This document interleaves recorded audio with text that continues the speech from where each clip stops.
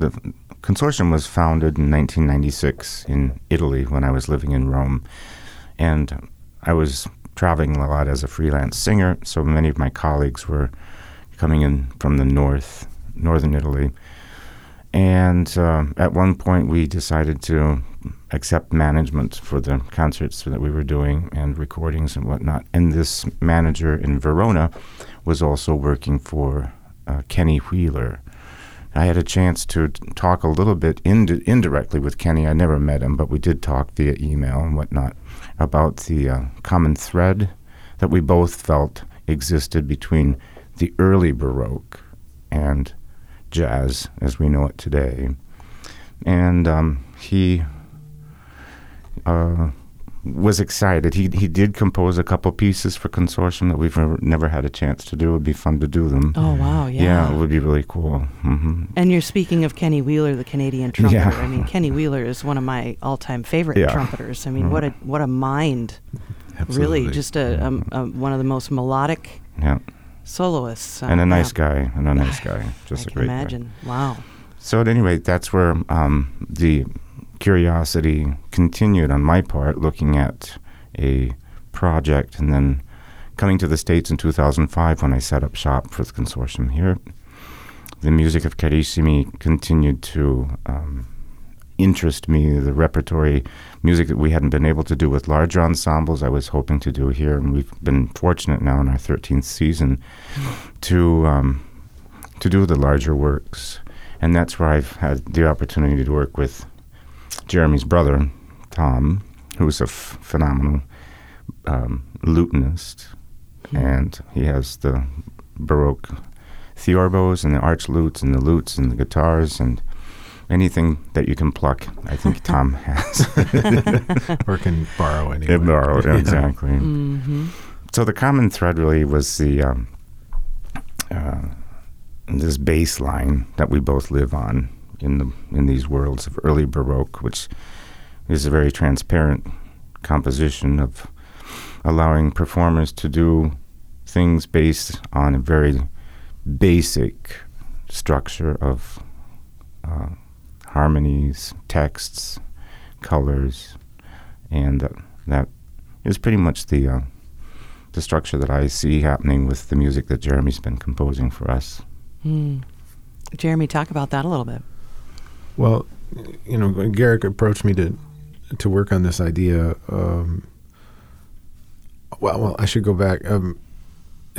It's sort of my fault, or that not in a bad way, but that Tom got into early music. I was studying in college at Normandale Community in Bloomington, of all places for this to start. But a great teacher named Dr.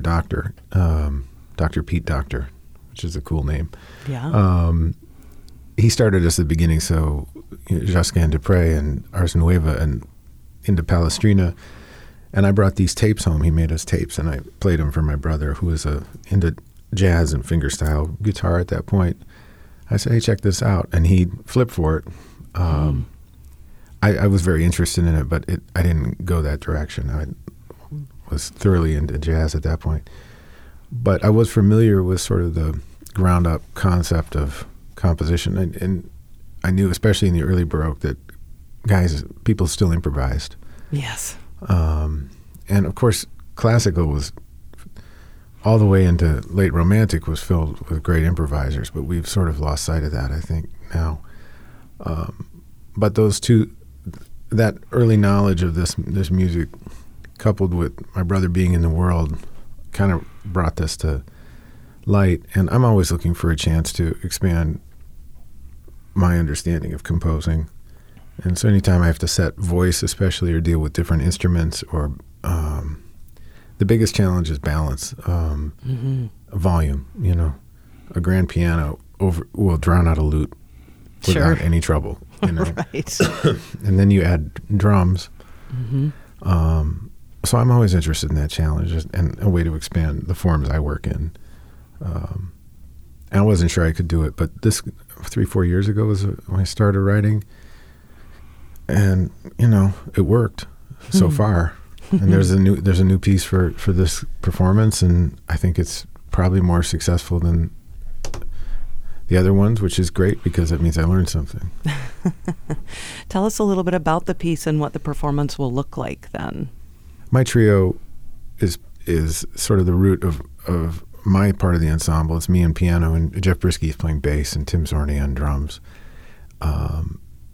From there, the rest is all Carissimi. I know my brother Tom broke guitar. Mm-hmm. Go ahead, Gary. Sure. We have a nice lineup of singers as usual. We have phenomenal singing voices, and then the band underneath all those voices will be with Tom, Donald Livingston, harpsichord, Bruce Jacobs on organ, Sarah Thompson, I believe, on bass, viol, Julie Eldhart on violone, and also viola bass. Where did the text come from, Jeremy? Talk to me about some of those things and what it was like writing for instruments like, bass, viol, and stuff. Sure. Well, Garrick sent me all the text from, he'll correct me, I'm sure, but Giambattista Marino. Mm-hmm. That's right. Italian poet. A few of the pieces I did set translations in English. I didn't translate them. I mean, they were. I don't speak Italian. The rest I said Italian. You don't? I don't. No. Going back to a kid, I always had an affinity for accents and I guess mimicry, and that really helped me through because Garrick sent me recordings of him reading the poetry, and nice. That gave me the rhythm of it. A few years ago writing it, I really had to review it a lot to the point where apparently I was saying Italian phrases in my sleep. But this time it came a little easier, and once you get the rhythm of it. Yeah. And of course I had the translation, so I didn't know what it was about. It wasn't completely blind, Yeah, yeah. If you wouldn't mind going into a little bit more detail, I think jazz listeners, and I'm sure probably several of them are familiar with how that works in the classical era as well, but talk a little bit more about the importance of the bass line in the Baroque era, because it's, I think, a little more transparent in jazz these days. It was a novelty when that all started, and around the 1600s, and with the early Baroque composers like Monteverdi, of whom we're singing an awful lot of his madrigals based on texts of G.B. Marino, and that's the common thread also that Jeremy's composing new madrigals with the same poet in mind. The radical switch going from the late Renaissance into the early Baroque was this bass line. Composers began to start adding this line beneath polyphony, and that caused a lot of controversy, a lot of ill will and heresy almost. What is this? And it basically was a ground bass that allowed the colors to fly on top of it with texts and its instruments and lots of transparency for improvisation. And the only thing that this bass line did was give it a bass note and a few numbers perhaps written on the top, and maybe a sharp or a flat to indicate whether it needed to be major or minor, something like that. But for the most part, it caught like fire, and it was both widely brought into secular composition like these madrigals, but also into the church. Mm-hmm. Monteverdi, of course, and many other composers began to write sacred music with the same style. So you can imagine, here we have the same level of composition going in both directions, and that's kind of cool. That doesn't happen much today. Well, the show is on Mother's Day weekend. That's an important thing to know. Yeah. On Saturday at 7:30, on Sunday at 3, at the old St. Paul's on the Hill Church off of Summit, which is now the concert venue for the St. Paul Conservatory.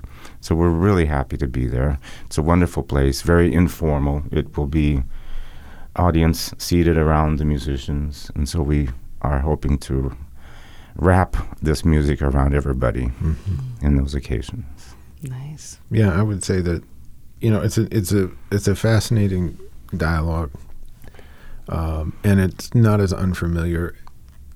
The comment I heard from people last time is it was not as unfamiliar as they expected. I mean, when you think about a ground bass in a jazz context, bass players improvise more, but if you think about an ostinato, A Night in Tunisia, or guys will play it on, Invitation, any kind of repeating bass pattern, it gives music a lot of propulsion and excitement.